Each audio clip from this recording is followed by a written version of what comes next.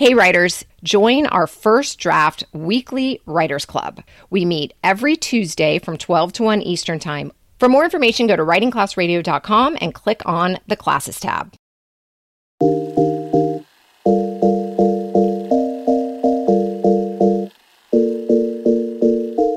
Hi, I'm Allison Langer. I'm Andrea Askowitz, and this is Writing Class Radio. You'll hear true personal stories and learn how to write your own stories. Together, we produce this podcast, which is equal parts heart and art. By heart, we mean the truth in a story. By art, we mean the craft of writing. No matter what's going on in our lives, writing class is where we tell the truth. It's where we work out our shit. There's no place in the world like writing class, and we want to bring you in. So today we're bringing you a story written by Dr. Jane Marks, a conservation ecologist and professor of aquatic ecology at Northern Arizona University. Jane has been taking classes with Writing Class Radio for almost 2 years, and until I read her bio, I actually had no idea what a badass she was. Nope. She totally downplays her brilliance. Yep. I think she dumbs it down for us. Yes, but you know. Thank you, Jane. Thanks. Thank you. Jane came to writing class with the goal of making her academic writing more personal. What she didn't realize is that writing class, specifically writing personal essay, forces the narrator to go deep and ask the questions. Why? Why am I writing this? Why does anyone care? Why is this a thing for me? Why do I care so much about what people think? Jane wrote this essay in first draft, worked on it in second draft, and when she felt she had answered the whys, she submitted to Writing Class Radio. We'll be back with Jane's story after the break. Have you ever thought, I'd love to have a podcast just like this one? Well, I can help. My name is Matt Kundle, and everyone at my company, the Sound Off Podcast Network, had a hand in making this show. Whether it was about the sound, the discoverability, or that you're just enjoying the show, we are all about the detail. If you think you have a podcast in you, reach out to me via email, matt@soundoff.network, or check out the website and become one of the great podcasts we work with at soundoff.network. Hey, writers. For the last 45 years, I've been going to tennis clinics to practice forehand, backhand serves. What does this have to do with writing? Well, practice, I've learned in the last 45 years, is what it takes to get good at anything. And that's why Writing Class Radio hosts a tips clinic, a writing tips clinic. We do this every second Saturday so that we can all practice going to scene, writing like we speak, omitting needless words, everything that it takes to become great, or at least better at writing. So join us every second Saturday from 12 noon to 1 Eastern Time on Zoom. To join, go to writingclassradio.com and click the link for the tips clinic. It's $10, and believe me, it's a lot cheaper than a tennis clinic. See you there. We're back. I'm Andrea Askowitz, and this is Writing Class Radio. Here's Dr. Jane Marks with her story called Hating Brussels Sprouts is Not My Biggest Problem. The foulest place on the planet is the center of a Brussels sprout. As a graduate student 25 years ago, I was eating dinner at my advisor Mary's house. I had earlier expressed disdain for Brussels sprouts, and she, like many, said, "No, you haven't tried my Brussels sprouts." Not again, I thought. I can't tell you how many people have said you haven't tried my Brussels sprouts. Mary often treated graduate students in her lab to a home-cooked meal. 8 of us at her dining room table passed platters of chicken and pasta. She brought in a pan from the kitchen. "Jane, these are for you. They're delicious, sautéed in caramelized onions." "I'm not going to like them," I warned. "Just try one," she said, putting 3 on my plate. Even caramelized onion can't mask the odor of a Brussels sprout. I was in the biology program at Berkeley, where your relationship with your advisor was important. Faculty advisors funded your research, helped you publish papers, and wrote letters of recommendation. If I didn't eat her Brussels sprouts, would it jeopardize my career? I looked at my plate and all I could see were 3 vomit green, wrinkly balls. Every time I looked down, the sprouts had expanded their territory. The outer leaves were sloughing off, making contact with the chicken breast. The juices were seeping into the crevices of the pasta spirals. My entire dinner was under siege. I tried to swallow one whole with water, like an aspirin. I put it as far back in my mouth as I could, hoping to avoid direct contact with its center. But the center asserted itself, shooting a burst of bitterness from my throat back into my mouth. I almost puked. There were 2 more. Mary had a large pet box turtle named Ishmael who lived in an aquarium in the dining room. I haven't said hello to Ishmael yet, I said, getting out of my chair and standing over the aquarium. Taking a break mid-meal to engage in conversation with a reptile is not that uncommon for a biologist. I waited until Mary went to the kitchen. As soon as she pushed through the swinging door, I grabbed the Brussels sprouts from my plate and hid them under the rocks that furnished Ishmael's home, using his usual food, lettuce, as camouflage. I made it back to my seat before the kitchen door swung open and she re-entered the dining room. No one seemed to notice. When Mary cleared my plate, she said, "Jane, you ate your Brussels sprouts. Didn't I tell you? They just need to be cooked right." A few years ago, we got a Vitamix and superfood smoothie recipe. My husband, Bruce, loves to make smoothies. The recipes involve complex ingredients like rosemary, spirulina, or hemp seeds. He often leaves a glass in the refrigerator for me. One morning, there was a smoothie that looked like a French vanilla milkshake. I took a sip and gagged. I figured it was too close to toothpaste and made soft-boiled eggs. Being the open-minded person that I am, I gave it another try a few hours later. I took a micro sip that provoked a macro gag. I couldn't place the flavor and wondered if he threw the compost in the Vitamix. Later, he asked how I liked the smoothie.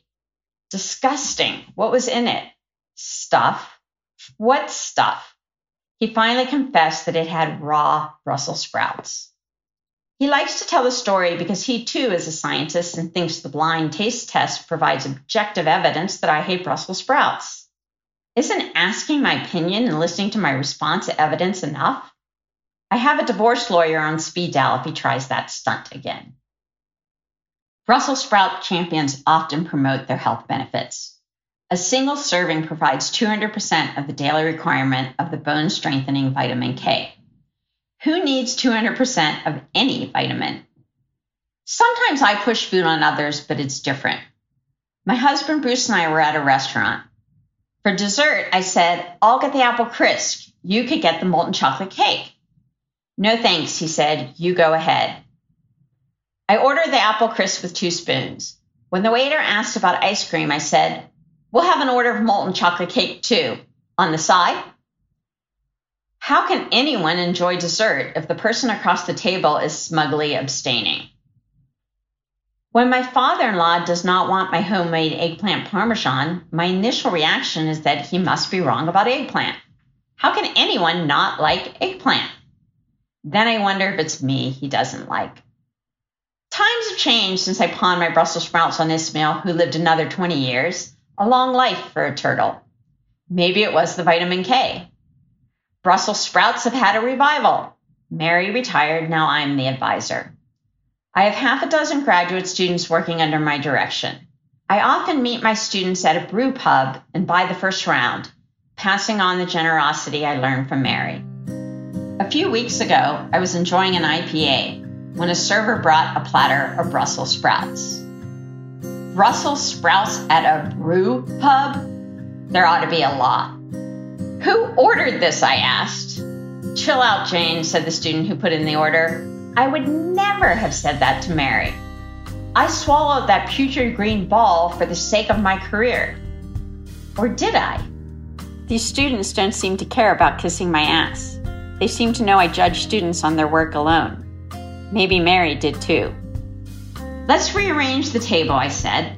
"The Brussels sprouts and Brussels sprout people can go to one end and the civilized people to the other." All the students responded at once. "Stop bussing us around. It's happy hour. You go to another table. They're delicious. Just try one."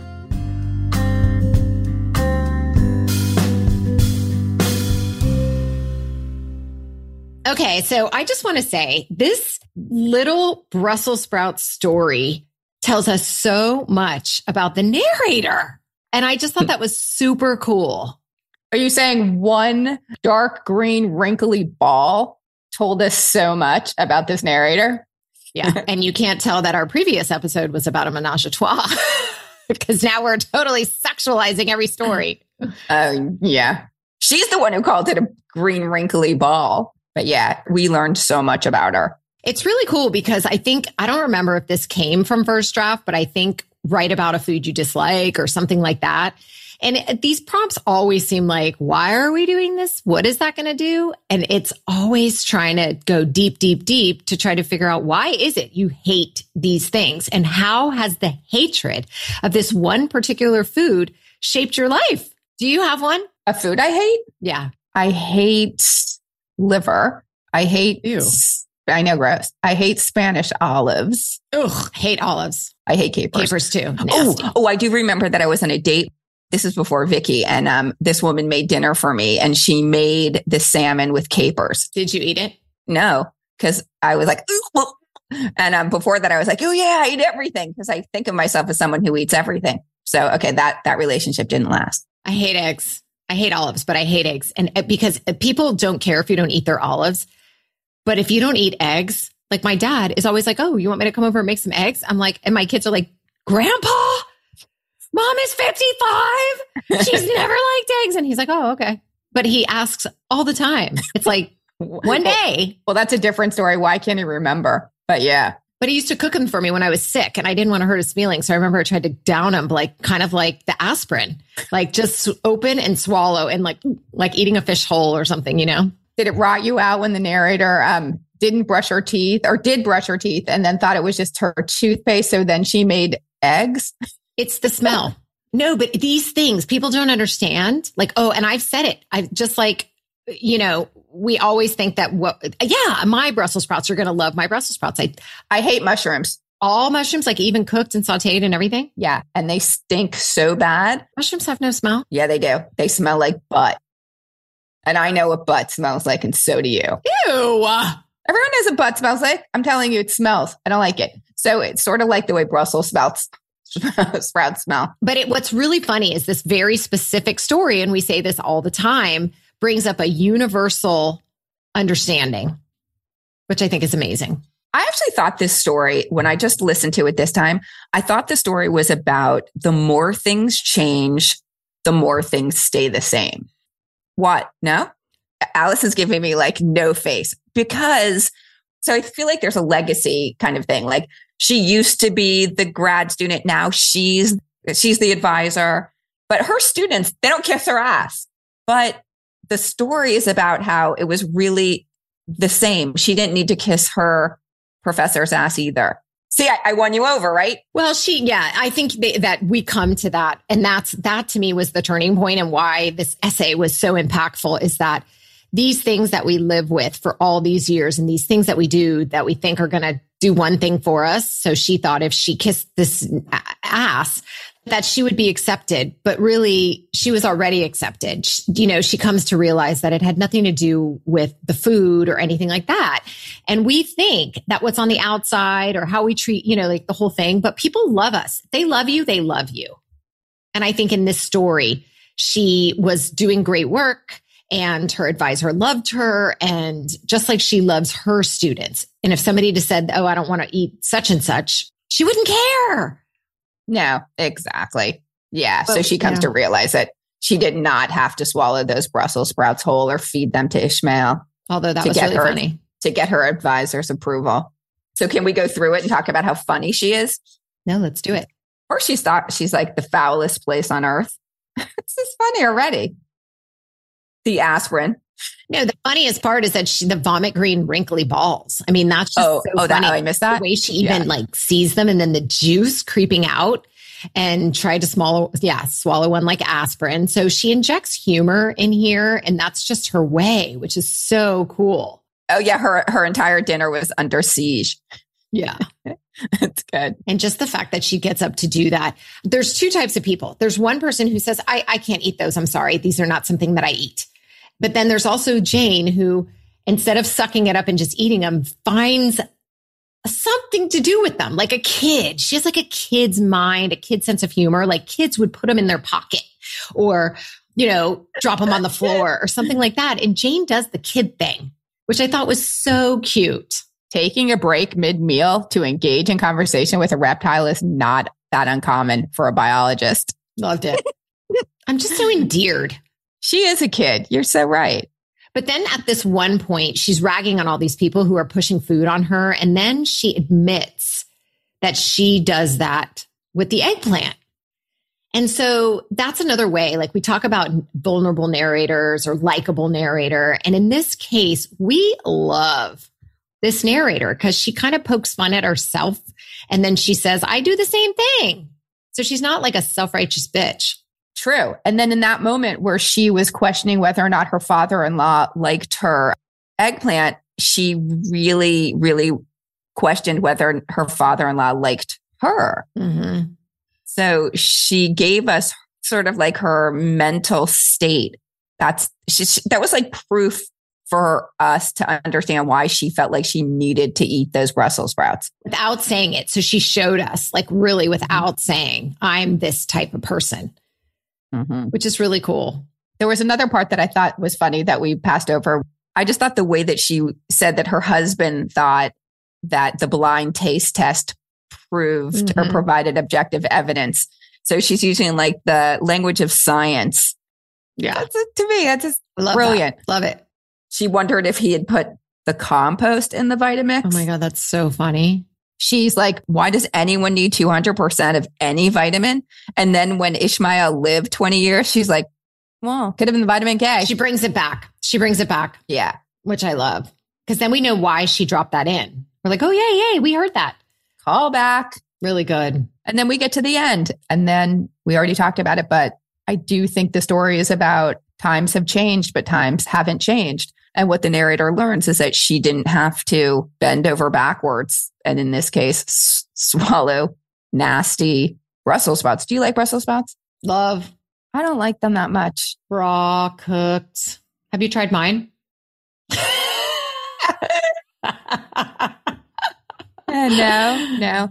I only like them when they're like cooked to the extreme, like when they're pretty much cooked beyond recognition. And you just cannot tell because they are bitter to me. And they're look, I eat everything. By the way, that salad I made you the other night with the peanut sauce. Yeah. That was raw Brussels sprouts shredded. Really? With cabbage. That's it. Mm-hmm. I thought it was just cabbage.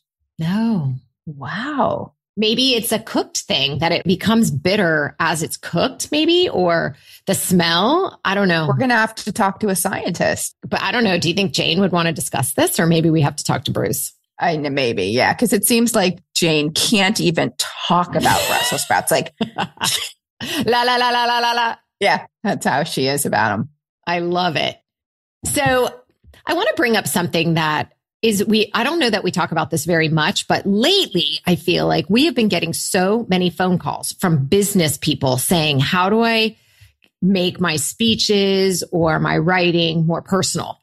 And, basically, how do I Am I allowed to say that I am part of the campaign team for Helen Gim, who's running for mayor, the first female mayor of Philadelphia? You're allowed. Go ahead. Okay, I did it. I'm doing it.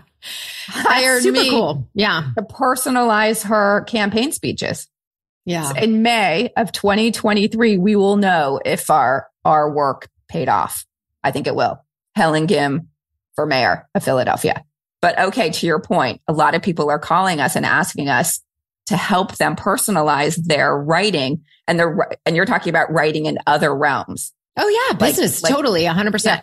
Today it happened again, right? Yes. And it's the thing is that, and I've been bitching about this for 9 years now. In our schools, we're really not teaching personal essay. So the kids are getting, great writing lessons on how to compare literature or write a 5-paragraph essay or something very departmental.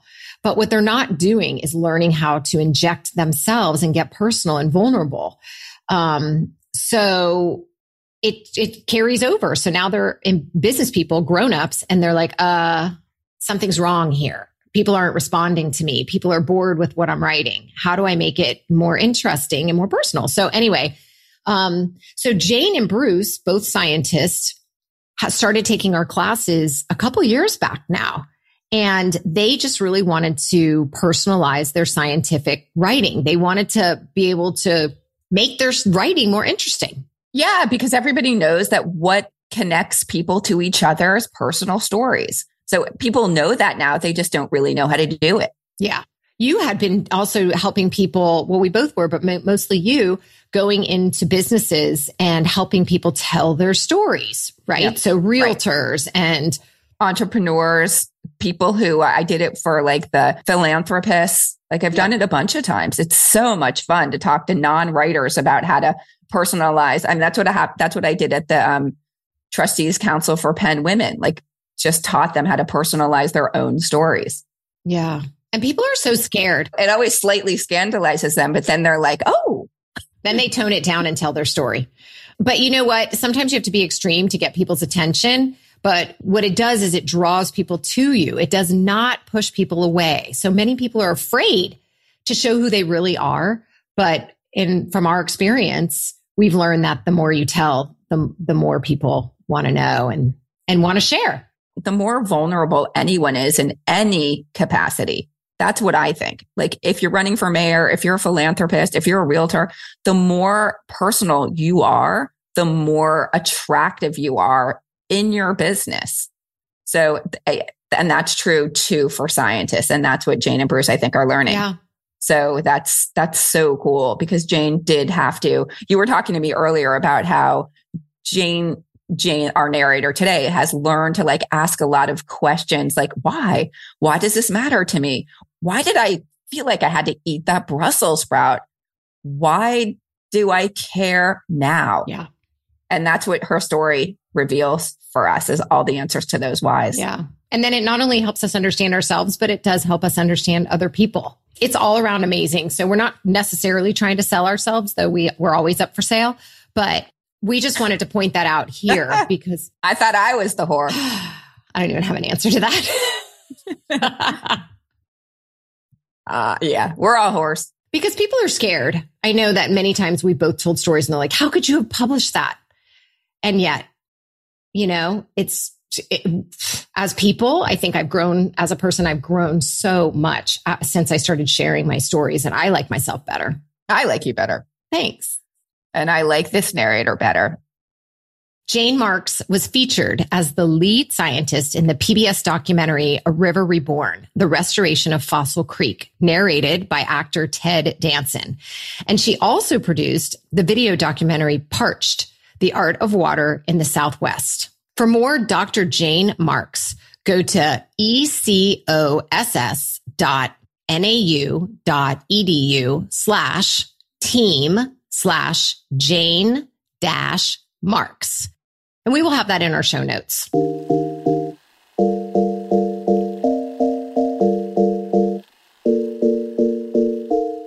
Thank you for listening, and thank you, Jane, for sharing your story. Writing Class Radio is hosted by me, Allison Langer. And me, Andrea Askowitz. Andrea Askowitz, me. Audio production is by Matt Kundle. That's me. Evan Serminski and Aidan Glassy at the Sound Off Media Company. Theme music is by Emia. There's more Writing Class on our radio. There's more Writing Class on our website, writingclassradio.com, including stories we study, editing resources, video classes, writing retreats, and live online classes. Join our community by following us on Patreon. For $35 a month, you can join our First Draft weekly writers group. You have the option to join me on Tuesdays, 12 to 1 Eastern Time, or Zarina Fry, Wednesdays, 7 to 8 p.m. Eastern Time. You'll write to a prompt and share what you wrote. Join the community that comes together for instruction, an excuse to write, and most importantly, the support from other writers. To sign up, go to patreon.com/writingclassradio. A new episode will drop every other Wednesday. There's no better way to understand ourselves and each other than by writing and sharing our stories. Everyone has a story. What's yours? Produced and distributed by the Sound Off Media Company. Come on a journey like no other, where you will discover many roads that will lead you to a happier, healthier, and more stress-free life. And the beauty is, you don't need any vacation time for this adventure. The journey will come to you. Join Avery Rich on your very own journey into yoga. Along the way, she will demystify yoga poses and guide you into a yoga posture or short sequence, all in less than 15 minutes. You have nothing to lose but stress. The Journey into Yoga podcast. It's not for people who like yoga, it's for people who don't like yoga. Follow or subscribe on Apple Podcasts, Spotify, Amazon Music, or at averyrich.com.